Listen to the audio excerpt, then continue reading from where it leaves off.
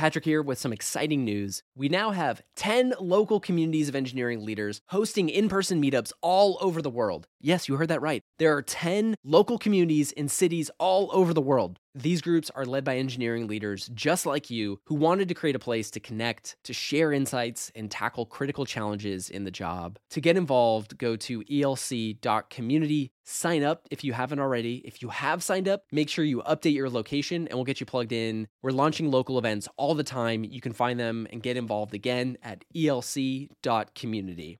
Even if a customer is very clear on a solution that they want, I need an AI ML solution that does XYZ. The question that I use often is, tell me more about that. Like, what is instigating this need? Think of the next question that'll kind of get you closer and closer to the source or the root of the issue. Hello and welcome to the Engineering Leadership Podcast, brought to you by ELC, the engineering leadership community. I'm Jerry Lee, founder of ELC. And I'm Patrick Gallagher, and we're your hosts. Our show shares the most critical perspectives, habits, and examples of great software engineering leaders to help evolve leadership in the tech industry. Sales and engineering can feel like completely different worlds that just don't mix. They have their own distinct cultures, language, and they optimize for different things. But what lessons are there to be learned for engineering leaders from the strange and unfamiliar world of the sales team? Maulie Dass joins us to help bridge the gap and share her insights and experiences from across the different worlds of engineering, sales, and innovation. Maulie is the global lead for Cisco's Innovation Labs. She helps drive software development, design thinking, and thought leadership with Cisco's most strategic clients across tons of different industries. In her early career, she started as an automation and hardware engineer at National Semiconductor and Cisco, pivoted to the world of sales to become a sales engineer, then building tons of experience in business development at NetApp and Cisco. Now, she blends all of those lessons from her early experiences in both sales and engineering in her current role as global lead at Cisco Innovation Labs. In our conversation, we cover sales lessons like the right questions to help you get into the root issues of your customer, design thinking strategies to generate customer empathy in your teams, how to balance your product vision versus feature requests from sales, and many other lessons on communication and energy management. Enjoy our conversation with Maulie Dass. We have a warm-up for how we kind of kick off these conversations, Maulie, just to learn more about you beyond your career story and to get to know more about Maulie as the person and the human being. And so one of the things that we do, and this is something we do with our different peer groups, is ask people to share a random object from around their environment with everyone. So, like, for example, I don't have many objects with me because I've been driving across the country, but I have one important thing I want to share with you. My pothos plant, Eloise. Nice. Hi, Eloise. Eloise has made a cross-country journey. This is her second cross-country journey, so she's very experienced in navigating the road. However, she's had a little bit of a hard time on this trip because it's been so hot. It's been 99 degrees, and so my fiance and I are doing some plant rehabilitation. So we bring her inside every time we come inside, and so she's got a couple leaves that got wilted when it was super hot through Kansas. So it's Eloise. She's like a spotted pothos plant, very special to us. We got her when she was about this big. So she looks like she's on the mend. That's awesome. Yeah. Yes, we've watered her and tried to restore her back to life. So she brings a lot of joy to the family and makes all of the adventures. So some people are crazy dog parents. Some people are crazy cat parents. I'm a crazy plant parent. So that's awesome. Okay, well, I'm going to step away from my desk real quick to show you my thing, because I'm guessing that's where you're going with this, right? Yes. I'll be right back. Okay, one second. All right, I'm back. This, I don't know if you can read the text, it's called Vishaka. This is basically a layout. The first chip I ever worked on, actually the second chip back when I started my engineering days that I ever worked on, it was based on a project which was a chassis-based networking system or switching system back in the early 2000s, and this was a port ASIC. And a port ASIC just means that it's like the ASIC that sits behind the RJ45 Ethernet port. And this is basically just kind of like the actual printed layout of the ASIC itself, and then these are the actual prototypes. And the reason I have this is because I was in design verification, which is all about making sure your chip works as much as possible, like it is as bugless as possible. So that way, once it goes to the fab, you get a right chip the first time. Now, what this thing doesn't show is that the first chip we ever made, we forgot about a feature that we needed to test and verify. And so when the chip went to the fab and it came back, and then it went, we were like checking all of our things. And then it went to like true QA, where like you're testing functionality and like kind of a broader system.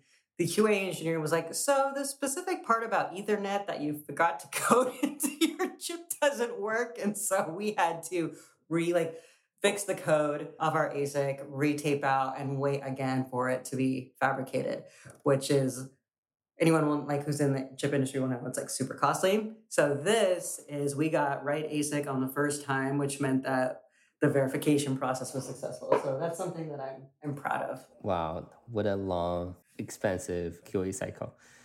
Yeah. I mean, that's the thing. It's like chip verification is probably the best thing to invest money into or tech into, because then you actually don't have to spend that money at the fab, which ends up being like 10x the cost at a minimum.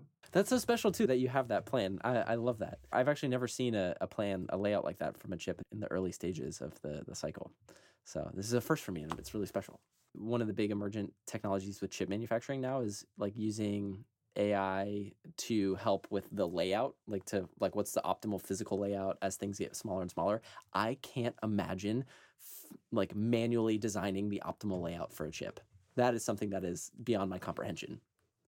Yeah, I mean, that was like a really specific skill set. You had place and route engineers who were looking at like computer aided design tools all day long, and like they had to like sit in a dark room basically to actually be able to see the contrast of the different layers on their screen, on their computer screen, to know when to like connect things and stuff like that. So they were like, it was like the dark room is what we called it, but it was like 9 engineers that sat in a room that was totally pitch dark. Maulie, it is so exciting to have you here on the show. Thank you so much for joining us at the Engineering Leadership Podcast. It's great to have you here. Thank you for having me. I'm glad to be here. Jerry's background is in software engineering and engineering leadership. I have some sales experience, but you've done both. And now you're also leading Cisco's innovation lab. So your career story is absolutely fascinating. And it really emulates an uncommon path between what most people would consider two separate worlds, being sales and engineering. But we've heard from several engineering leaders on our show that the skills or the experience that they've learned from sales has been an absolute essential skill to help with their success as an engineering leader, to help the company adopt new ideas, to sell new programs, features, or just new paths and strategies forward. Maulie, can you tell us a little bit about your story for how you arrived at Cisco's Innovation Lab? How and why did you go from engineer to business development and sales, and now back to innovation and engineering? Give us a little bit of the arc here. Yeah, I think my career overall in the past 20, 21 years has been the common through line, and like what guides my career is learning and curiosity. And so to your point, I graduated with an electrical and computer engineering degree. I went into design verification and design automation with a semiconductor company. That was outside of Cisco at National Semiconductor. And then I moved to Cisco, basically doing something really similar. And so I was in hardware design, board design, and ASIC verification and automation for, I would say, like the first 4 or 5 years of my career. And then as we started to see success in our product, I'd always get this news like, oh, this board that your ASIC sits on top of is one of the best-selling products at Cisco. And I'd sit there and I think, gosh, I don't even understand why. I don't even understand the use case. Why is this actually so interesting? Why is this flying off the shelves?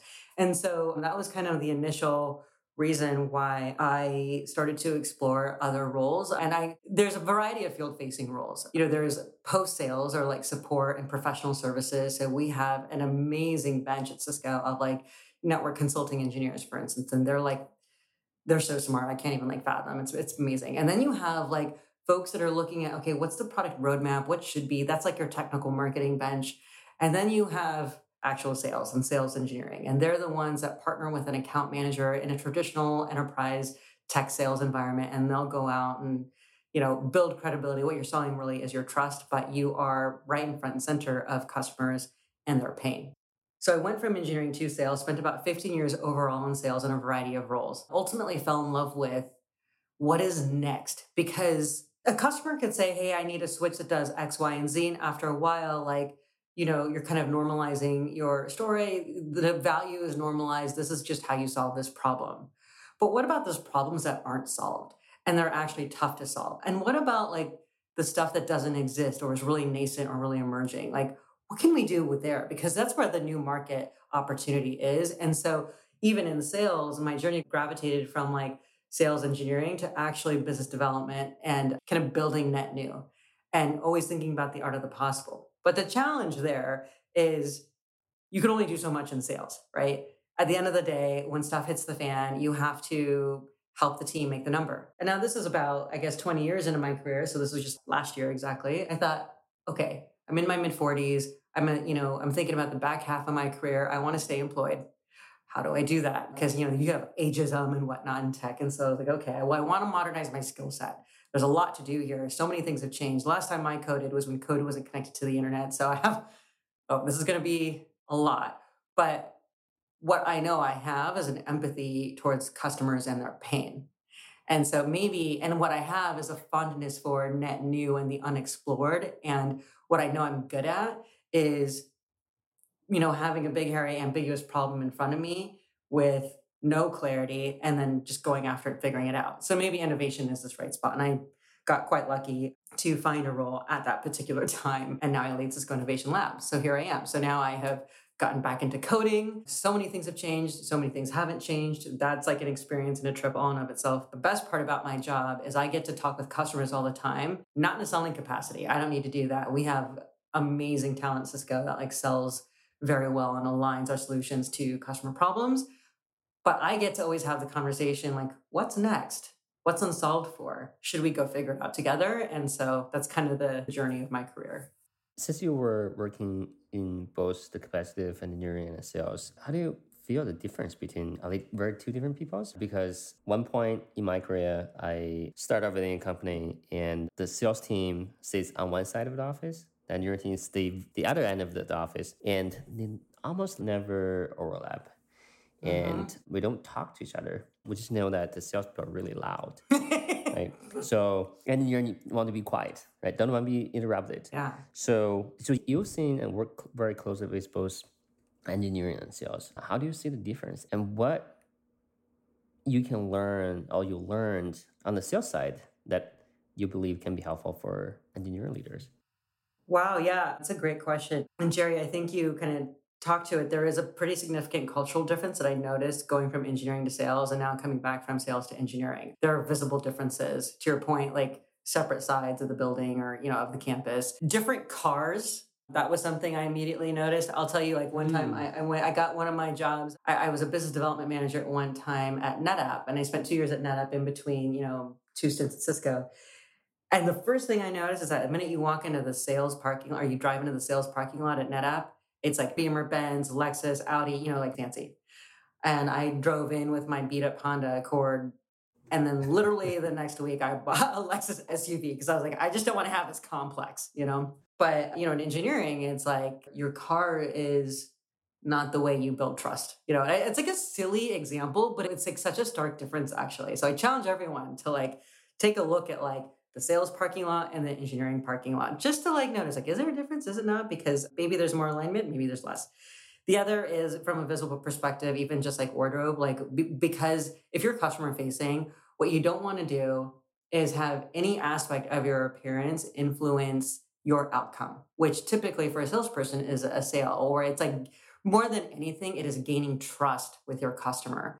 When I went from engineering to sales, I had the ripped jeans and I just had the flip-flops at work every day and, stuff like that. I probably shouldn't be doing that anyway, to be honest, but like, that's just kind of how it was. And then when I went into sales, I was like, all right, I have to clean this situation up here. So I like got some collared shirts, some non-torn jeans, some closed-toed shoes. And then I was able to start building technical, or rather trust with the customer. In contrast, now that I'm back in engineering, it's like my very buttoned up wardrobe that I had for sales is completely useless here in engineering. This is a way to actually, like, I've realized like this is kind of a visual way as a leader, especially where that could impact my credibility. And so one of the first things that I did in the first month of my job last year is like, all right, let me go on Amazon. Let me just buy a whole bunch of t-shirts and move on with my life. Let me just solve this problem really quick. And it works. It worked out well. Then there is the cultural nuance. Jerry, you mentioned kind of like the volume factor. Sales is an emotional role. It is because you are constantly in the job of listening, of connecting, of trusting, gaining trust, empathizing, building that relationship, and differentiating your products from your competitors by way of a relationship, in addition to technical capabilities and awesomeness, And as a result, there's more energy that goes into showing up as who you are. And so I remember my first sales meeting. I walked in, and it was really just like a commit call where everyone's going around the room talking about what they're going to deliver for the week, what sale they're going to deliver. And there's so much applauding. It was crazy. It was like, it was so loud. And I kept thinking, like, is this the State of the Union? Like, why is everyone clapping all the time? Why is everyone like so overly, interested, And then, because right before then, like a week before I joined that job, it was like the only way to communicate with my colleague who literally sat in the cube next to me was to email him, because it wasn't comfortable, or it was too loud, or it was too in your face to actually go to his cube and be like, hey, can we talk for a second? So yeah, that was like super different. Then I would just say there are more similarities than less, actually. And as a leader, ultimately it comes down to making sure, whether you're an engineering leader or a sales leader and you've gone one way or the other, like making sure you empathize with what someone is trying to solve for, and aligning. And,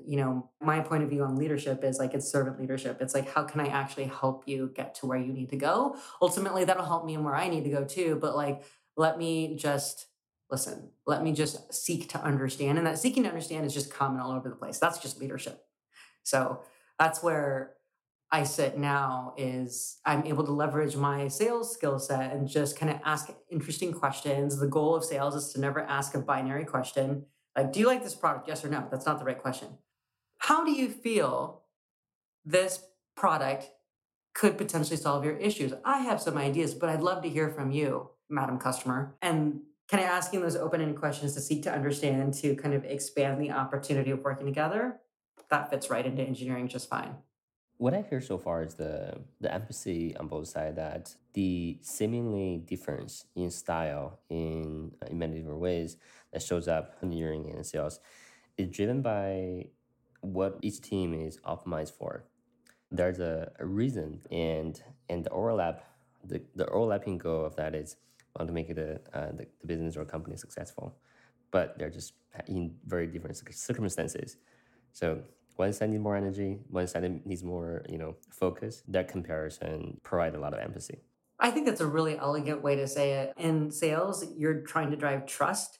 In engineering, you're trying to build competence and focus and strong command and clarity all the time. And yeah, that'll absolutely drive a work culture and communication style.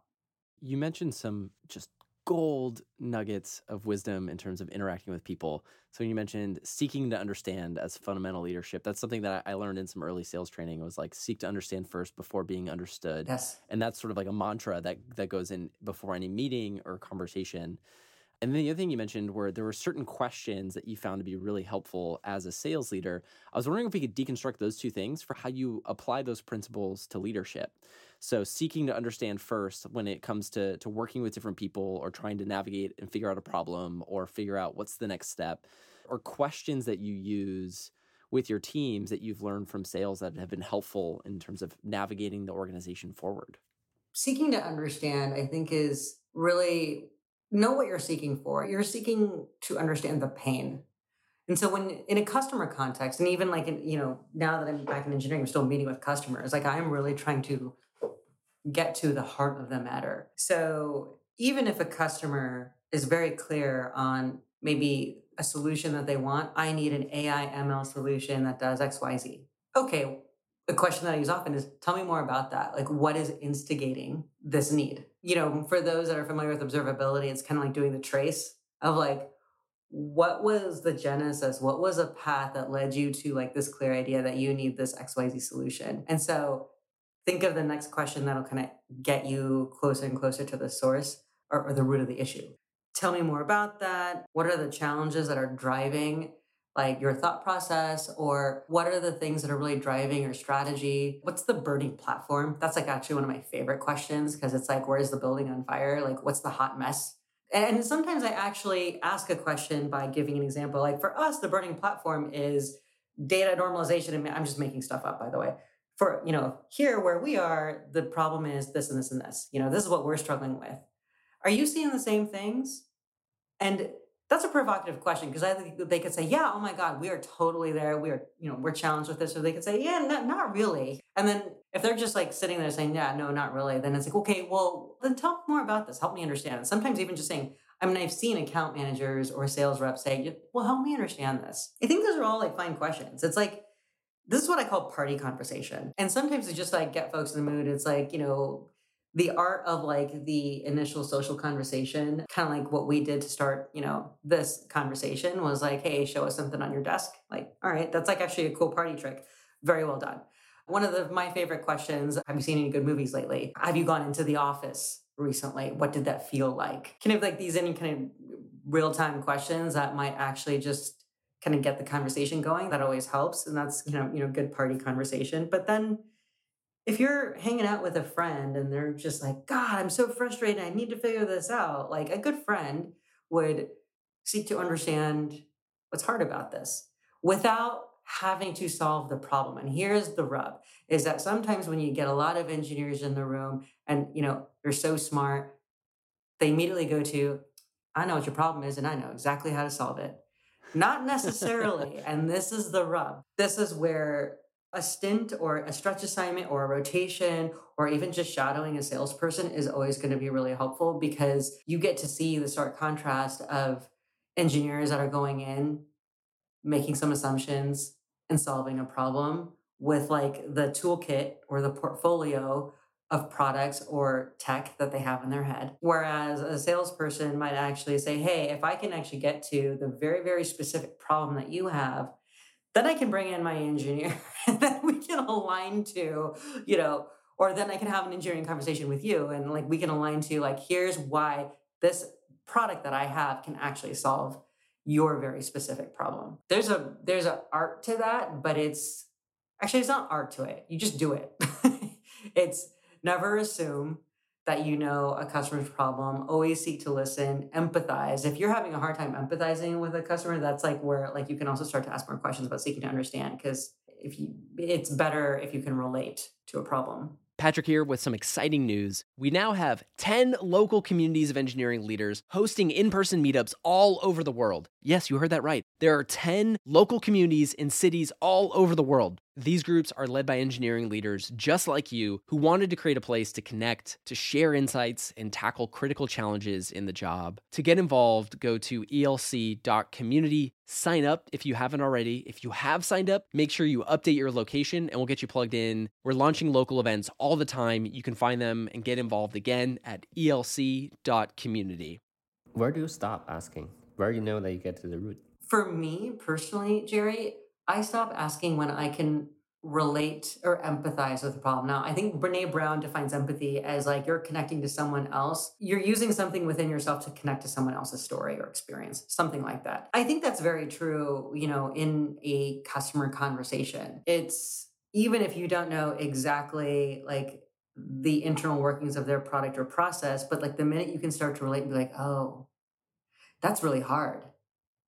Oh, I see. That's kind of when I stop asking questions. Now, this could actually be really inefficient. If I'm just like, I cannot relate to you, I do not get that, but so that's why you want to bring more folks in the room. And like, this is where design thinking comes in really handy because now you have a methodology for user interviews and building empathy. So that way you can have you can clarify what an end user experience looks like and what the case study is, what the story is, etc. Design thinking is like a way to kind of help in an efficient, methodical manner get to empathy and stop asking those questions or, know when to stop. So I wanted to go back to one of the things you mentioned very early on, Maulie. And you shared the moment where you were like, I don't know why people love these chips. Like somebody sent me an email and like told me why this is so amazing and impactful, but I don't know why. I don't understand the customer. And I can hear this key focal point and this sort of through line through your career around customer empathy and helping people solve problems. And there's a lot of lessons from that. And I'm also imagining like in sales, I'm thinking of like the friction point between sales and engineering oftentimes like feels like there's a disconnect between what engineering wants or what sales wants. And because sales is in conversation with the customer every day. And when the customer says, no, I don't want to purchase your product or platform or whatever, that can be like a really emotional, like, crap, like we lost that. And they're not buying it because we don't have X, Y, or Z. And engineering on the other side may have a certain point of view for like what's right for the product or platform to move forward, and there could be a tension there. But I think the thing that connects all that is the customer empathy, and that how you align both of them is if you can have an empathy and a clear understanding across both about what's right or what's not for the organization. That's important. We've had a lot of people ask us in some of our small peer groups about my team's scaling really fast. We used to do customer interviews and our engineering team felt really connected. How do you help cultivate customer empathy with the different engineering teams or the different people touching innovation at Cisco as that scales and becomes bigger? Because I think that's one of the challenges as the organization becomes bigger and more abstracted, that connection to that customer pain and creating that empathy becomes harder to do. It's kind of a long wind up for a big question to get to that point, but that seems to be a common friction point between the two groups.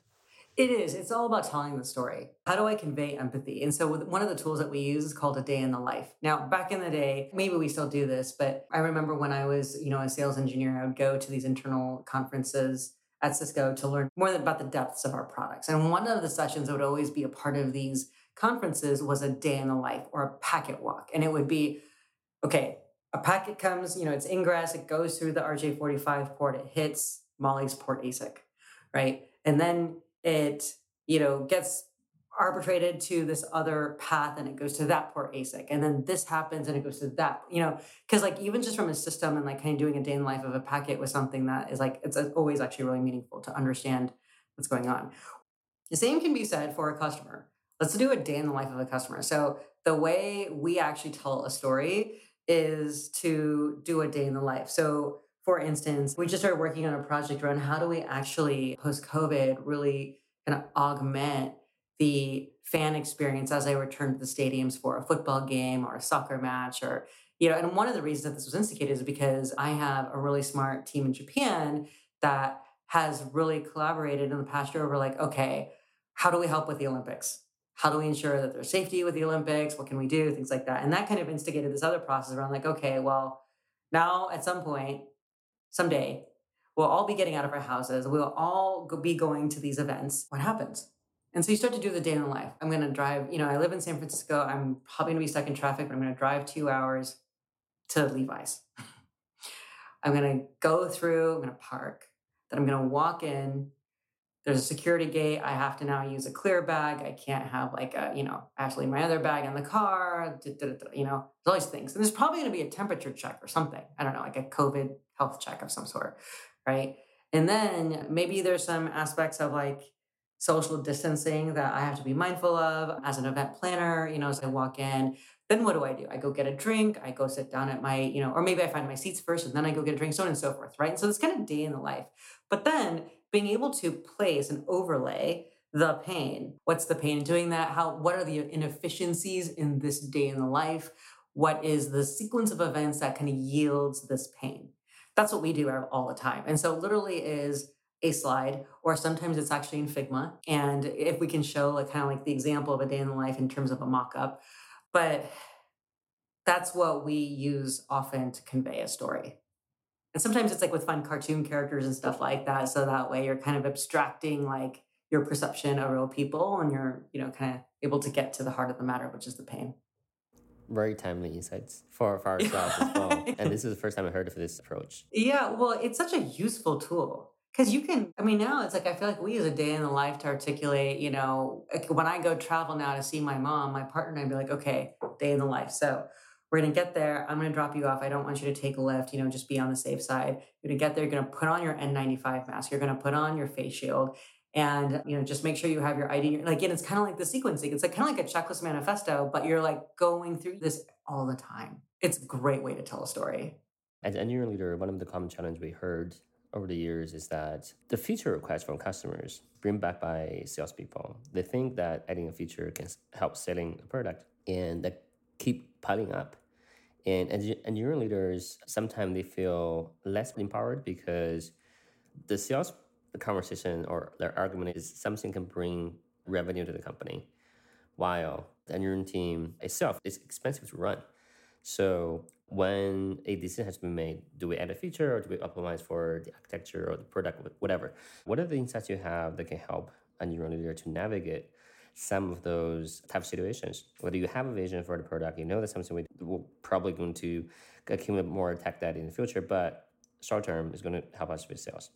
Yeah, that's a great question. I think qualifying the business case is super important as a leader. And it is really, is there return? If I pivot, like maybe here's my roadmap right now, I was thinking about these features, but now sales wants me to think about other features.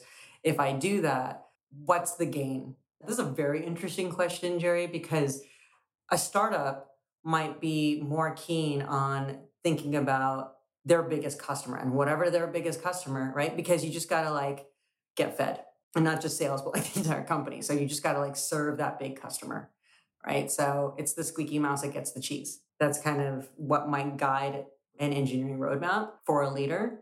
That's a business case in and of itself. It is, we're going to get more out of this customer than all of our other customers combined.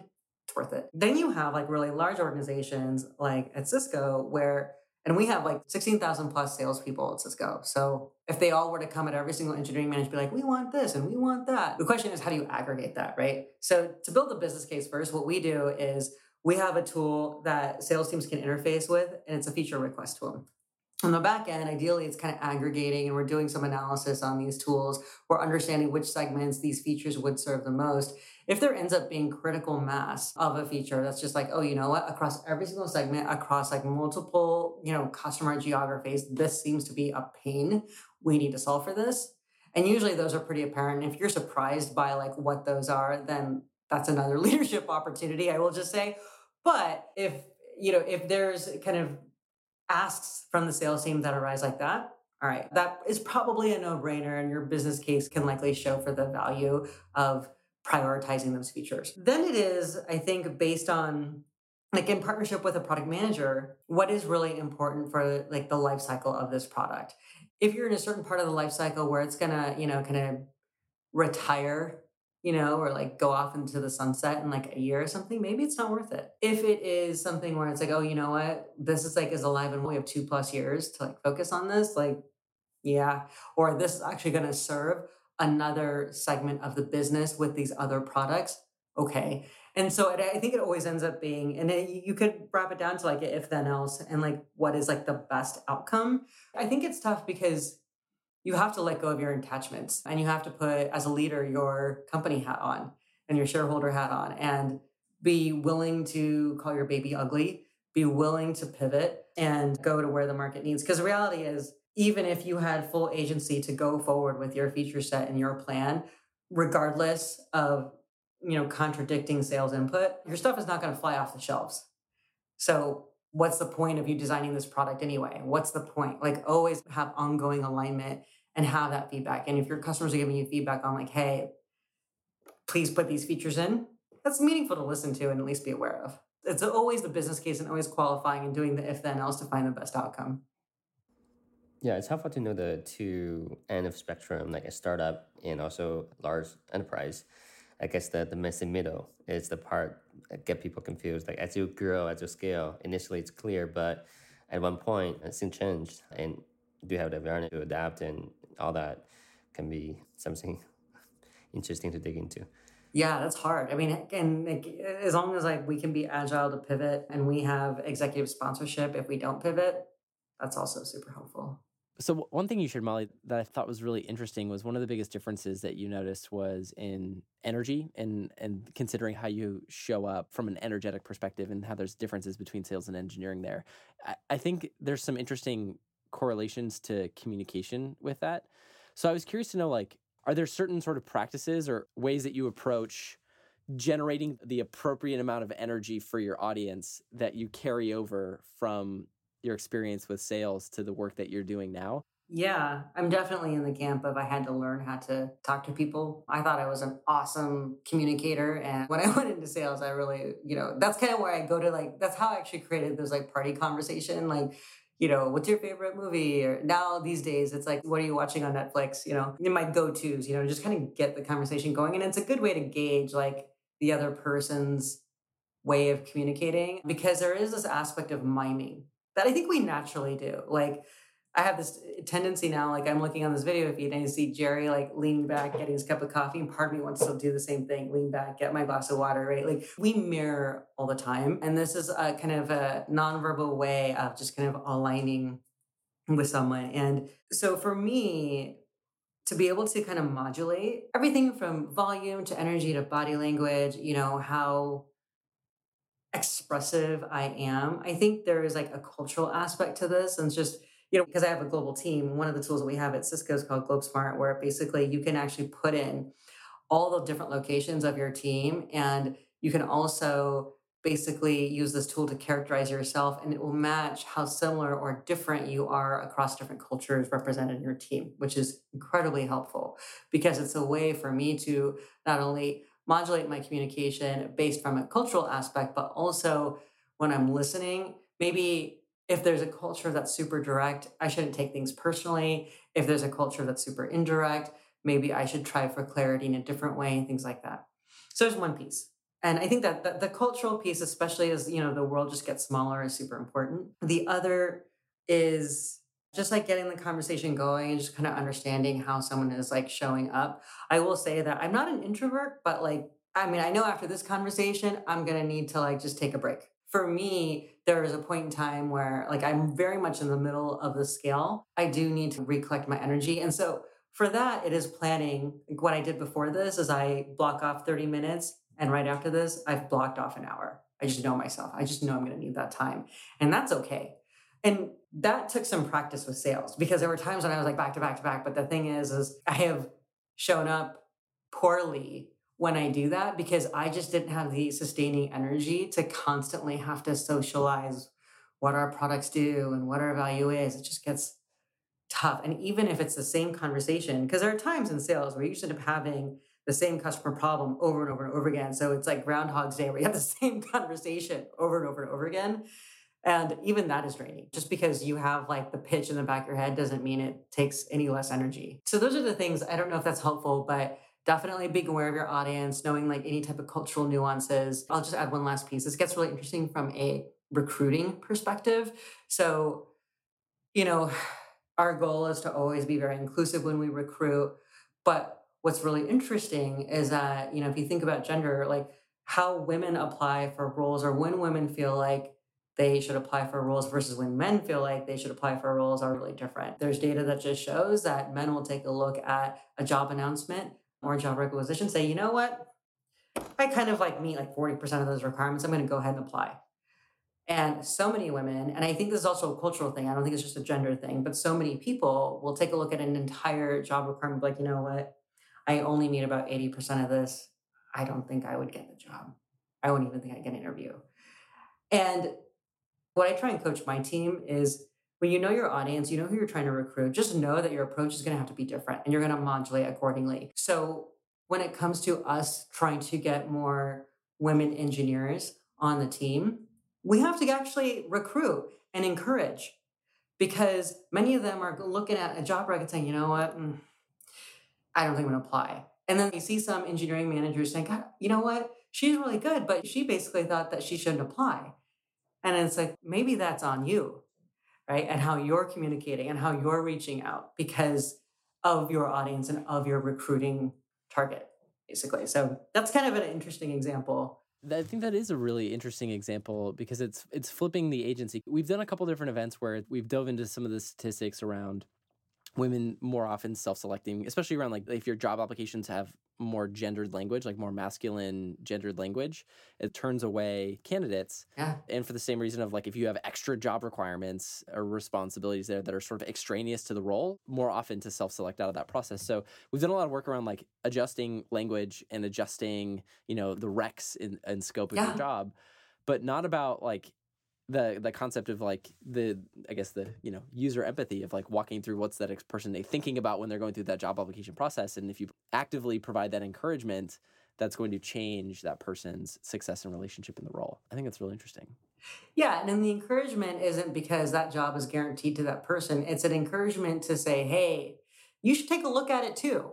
And they encourage you as a hiring manager to take a look at it too. Now, you still have to go through the process and we're still going to pick the best candidate, but my gosh, just because you feel like you don't, meet all of these requirements, that is not the reason you shouldn't apply. Yeah, it's a different approach, and you have to have kind of an integrated marketing approach to this. We use Textio at Cisco to kind of make our job recs more inclusive. I think that there are other like tools that have just come out of the inclusive language space or inclusive naming space, like Get Woke, for instance, that can also be used for these, which is good too. Especially if you're doing, whether it's from sales and you're trying to like do the growth marketing thing, or you're trying to associate like anything in your funnel to actually a deal closed, or if you're actually trying to target and recruit.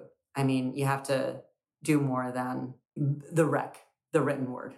Maulie, I know we've reached the end of our time. Do you have a few moments to wrap up with some rapid fire questions? Are you ready to dive in with that? Let's do it. Yes. Okay, perfect.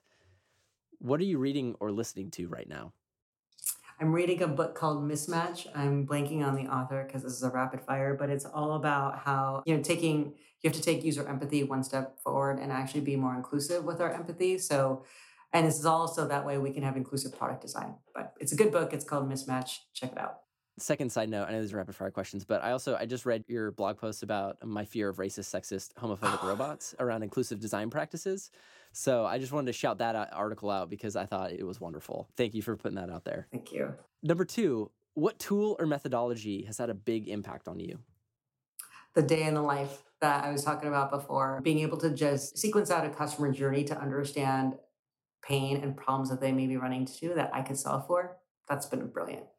You can answer yes or no for this. We don't have to go super deep, but would you recommend like all the way down through the org, all the way to the frontline person doing a sequenced customer journey? Like, Yes. Is that a practice you would have it trickle all the way down? Yes, absolutely. Hands down. Awesome.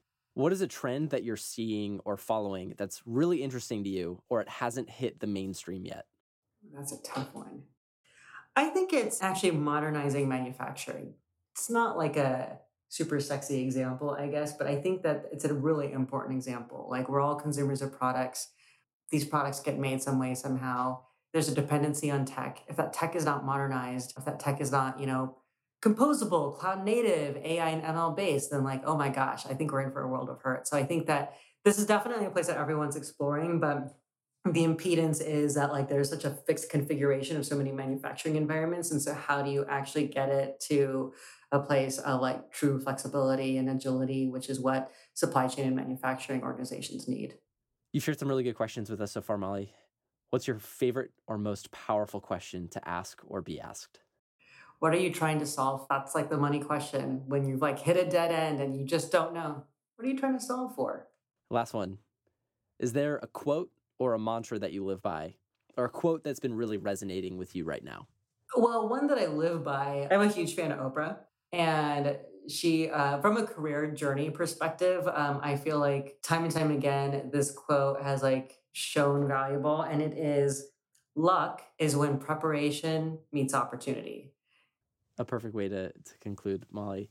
To have somebody who's sort of stood in the world of engineering, sales, and innovation and has bridged the gap of communication and creating empathy across all of those different areas, it just is so great to see how those different things translate to help our community bridge the gap there. So thank you for sharing your stories and your insights and the things that have made an impact. Thank you so much for being interested in my story. It means a lot.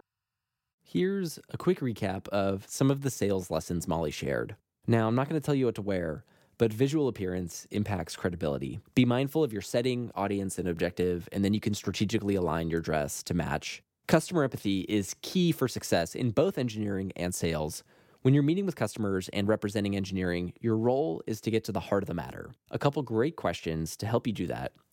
Tell me more about that.